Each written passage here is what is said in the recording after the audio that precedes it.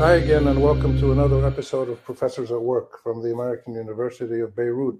I'm Rami Khouri, your host. Every week I talk to a faculty member or a scholar, a researcher, somebody who's working on new discoveries in our world through research and occasionally interventions and engagements in society. And we find out, well, what they're doing and what they're finding and what it matters. And this week, I'm very happy to have Professor Roula Khishfi. Roula Khishfi is an associate professor in the education department, and she does fascinating work, research, and interventions in working with students in kindergarten to 12th grade on issues that she will explain to us that have to do a lot with our world and the future of our world. So, Professor Khishfi, thanks for being with us. Thank you, Rami. I'm very happy to be talking to you about my research. You bet, we are too. So your research is about, you deal in teaching and learning about science and nature and, quote, argumentation in the context of socio-economic issues. That sounds like something a professor would write. What does it mean in real world language that we ordinary people can understand? Okay, my current research relates to integrating socio-scientific issues, and by socio-scientific issues, it means social issues that are science-based. For example, these issues are controversial. They relate to society, like global warming, like genetically modified food, like adding fluoride to water. Issues that relate to society, and it makes science relate to everyday life. Wow. So, well, there's a lot of those issues, right? yes. And most of them are, as you said, controversial in some way. Even things you'd think like vaccinations, some people say, no, I don't want to be vaccinated. Yeah, and the thing with these issues is that there are no right or wrong answers. And there are different interpretations about these views, and sometimes the science gets interpreted in different ways by different groups. Right. And you're dealing with students from kindergarten to grade 12, right? I try to integrate these issues within the high school, at the high school level, and sometimes at the middle school, and to some extent at the elementary level as well. So you're essentially using science and nature issues that impact people's lives in a real way. You're using that to get students, young people, to actually use their minds and think about issues and be able to discuss them or engage in some kind of argument or debate or just a constructive discussion. Yes, we use these issues as a context in the science curriculum to engage students in argumentation. So they will be constructing arguments, counter arguments, and rebuttals. And we also use these issues as context to teach students about the nature of science, how scientific knowledge develops, and how, for example, science is empirical. It relies on evidence. It is based on observations. How science or scientific knowledge is tentative, it's subject to change based on new evidence and new interpretations. Right. So if you're dealing with the basic dynamic of, let's call it argumentation, is the word you use, we in the Arab region, but also now increasingly around the world, we live in very argumentative societies, very polarized societies where, you know, in Lebanon in particular, almost any issue that comes up, if it's energy, water, food, whatever, is put into a context of different political factions or cultural groups, and they constantly argue and they have a hard time reaching agreement. So your work potentially has impact on a much wider level of life and society as people grow up and engage as adults in the process of voting or public policy making or whatever, right? Yes, we hope that by integrating these issues and by engaging students in constructing arguments, counter arguments, and rebuttals, that they will be able to formulate an argument about such issues. But not just that, but to be able to formulate a counter argument and to accept the other point of view, and to know that there are different alternative positions and they need to be tolerated as well. So we gain several things from these issues. We gain that we introduce students to such issues that are important to their lives, and later on they'll be taking decisions about these issues, and also to engage them in argumentation where they learn to accept the other point of view and tolerate it and respect it as well. Wow, that's pretty pretty noble objective, and it's good that you and others are trying to do this. Do you have any way to gauge if you're succeeding, or how do you gauge what is success for you? Okay, I work with several teachers, and after working with these teachers for a while, they try to integrate these issues, nature of science, argumentation, and socio-scientific issues in their classroom as an intervention.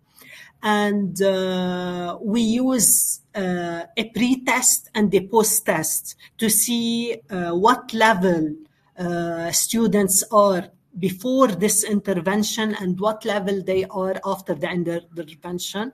And the pre-test and the post-test, they consist of issues, socio-scientific issues that ask them about their argument, counter-argument, and rebuttal, and also their understandings about some nature of science aspects.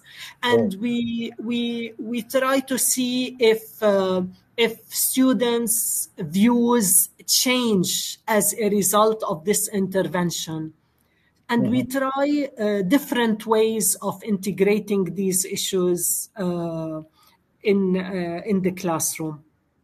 So what's the bottom line? Do you feel you are making breakthroughs and achieving some successes, a little bit, a lot, in between?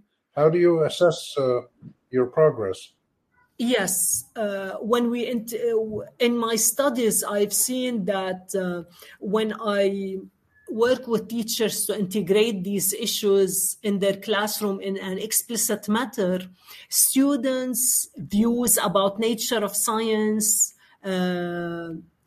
improve with these interventions, and also their argumentations improve. So there has been positive changes as a result of these interventions and this integration in the science classroom.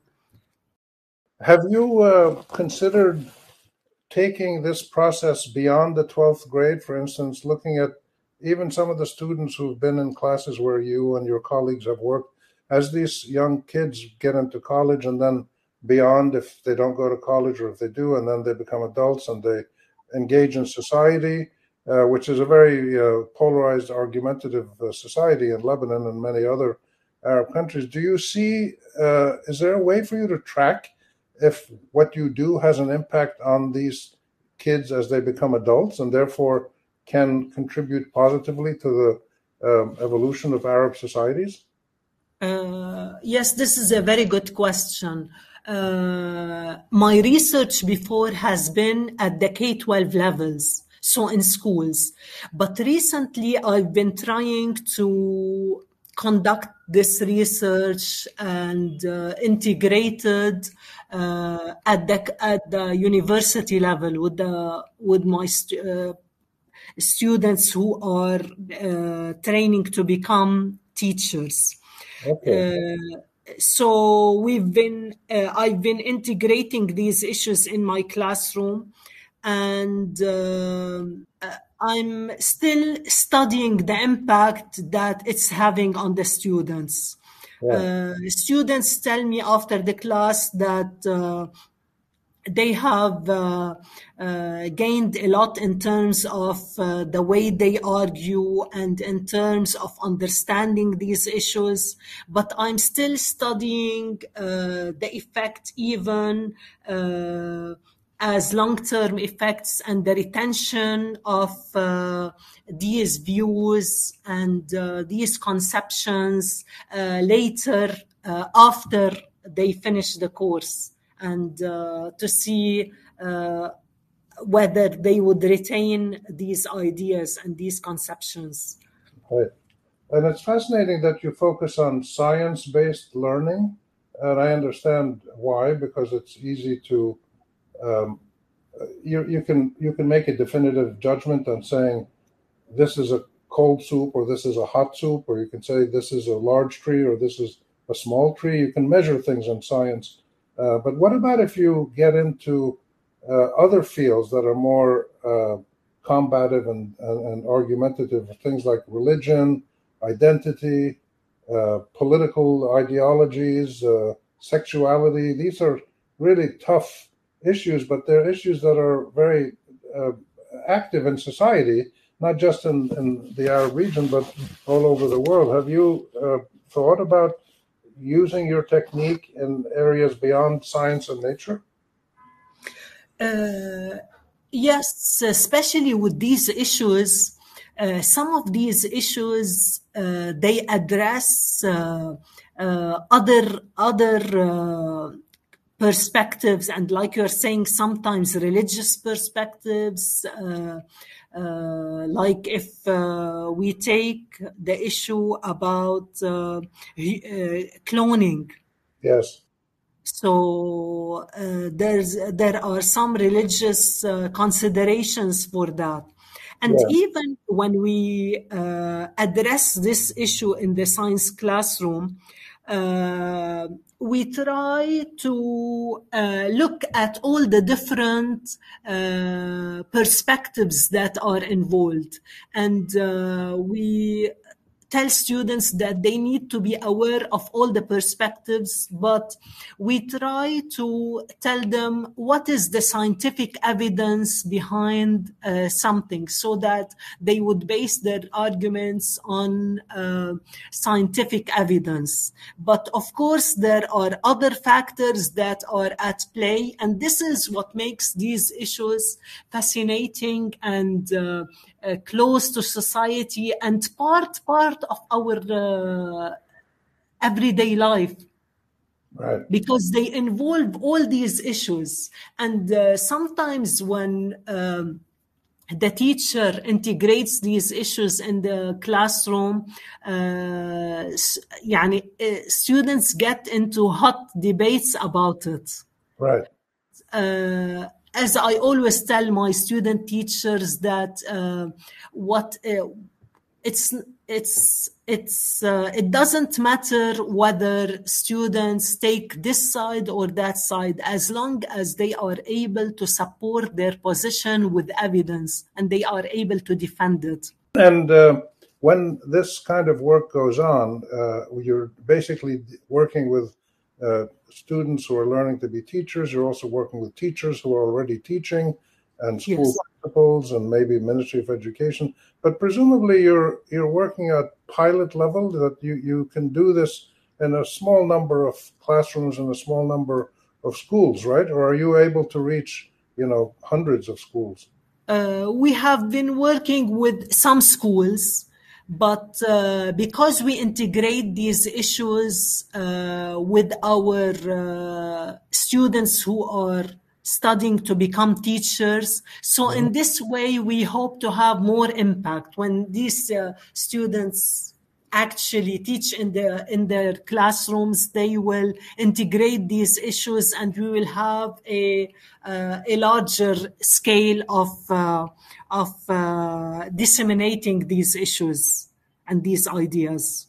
What about using, say, the mass media or other institutions in society, like, for instance, churches and mosques, religious institutions, or cultural community, artistic places in the community, Are there other mechanisms whereby you can promote this dynamic of rational, reasonable human beings who have different views on an issue, being able to discuss them based on evidence and argument and counter argument, etc.? Is there a way you can take this very important goal and spread it through society in a faster way? Yeah, that would be really a very good way to do that. We need to explore more these venues. Yeah, and even social media, you could probably come up with a 20-minute weekly discussion among people with different views, and done by the students. That would be fascinating, and then let other students listen to them. And on social media, it could spread quickly. Yes, and we can highlight several of the issues that are not just global, but local environmental issues that are currently discussed in the media. We can look at them and target them from this perspective. Right. Are you working with both government public schools and private schools? I've been working with private schools mostly. And have you tried to introduce this into public government schools? No, it's a project that I'm aiming to do, to introduce that more at the public schools. Is it correct? I remember reading something recently that some astounding percentage of primary, secondary, and primary students in Lebanon are in private schools, something like 60% or 70%? Yes. Yes. So the private schools are much more significant in terms of impacting society than the public government schools.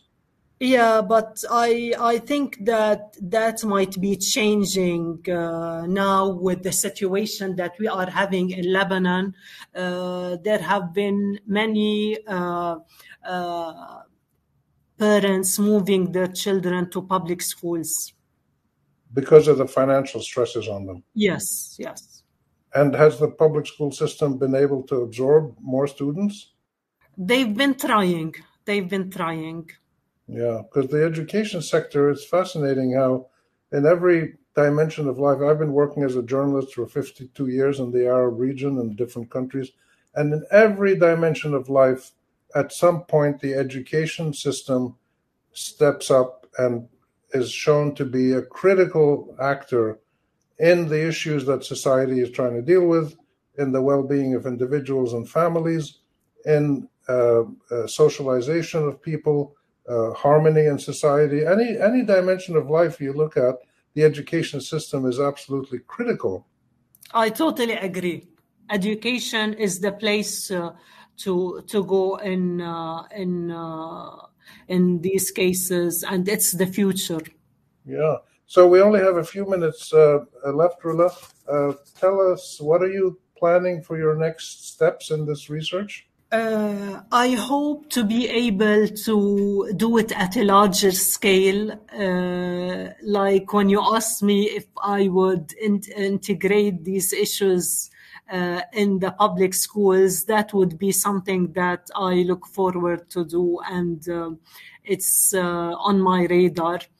And I hope to integrate, to involve more teachers in integrating these issues, and to make more impact even at the university level in my courses and in other instructors' courses as well. I can't help but ask one last question. I do a lot of research on issues of poverty and inequality in the Arab region. And one of the fascinating things that crops up is the focus, the better understanding now that if somebody is in a poor family, a young child, early childhood development, the ages of 1 and 10 or something like that, that the early childhood development of somebody determines most of the time their fate for their whole life. So if they're born poor, they're going to stay poor. If they're born middle class or upper income, they'll probably stay. What are your findings on the different age groups? So if you're dealing with, you said you had some kids in kindergarten, some people in middle school, some people in high school, and now you're dealing with college a little bit. What's your sense of at what point in the age group of kids or young people they are most open to understanding and adopting and applying the kinds of values and techniques that you are trying to instill in them? We can start as early as the elementary and integrate such issues when they're studying about science. Like we can help them to understand the difference between observations and inferences. We can highlight the role of evidence. And so we can start with aspects that relate to the nature of science, and even we can help them to argue to any claim that they make, any conclusion that they reach. It needs to be based on evidence. So in this way, this is engaging them in an argument to base their claim on an evidence. So if we start at an early age, we can instill those critical thinking skills in students, and definitely it's good to start as early as that, and then that will help them throughout their lives. Wow. And even it will help these issues, especially when we introduce them to environmental problems that we are locally facing in Lebanon. Right. These will be a good context because they affect our lives and their lives, and they will affect the future as well. Of course. Yeah, and if you've got little kids who live in a village somewhere and they suddenly see that the local water spring has dried up and there's no water, there's a great issue that, based on science and facts, and impacts their life and well-being and their very existential, life on Earth in many cases. Yes. Yes. Okay, we've run out of time. Dr. Roula Khishfi, thank you so much for being my guest today. Roula Khishfi is a associate professor of education at AUB, and I'm pleased to have done this interview, and we will follow up on some of these issues and so many different other dimensions of education and the raising of young generations that can really argue and discuss and disagree and agree in a civil way, which is a global challenge, not just in Lebanon and the Arab region. So thank you, Dr. Khishfi. Thank you. It's my pleasure. Thank you. Thanks to our audience for being with us. And please join me again next week for another episode of Professors at Work. I'm Rami Khouri, your host. Bye for now.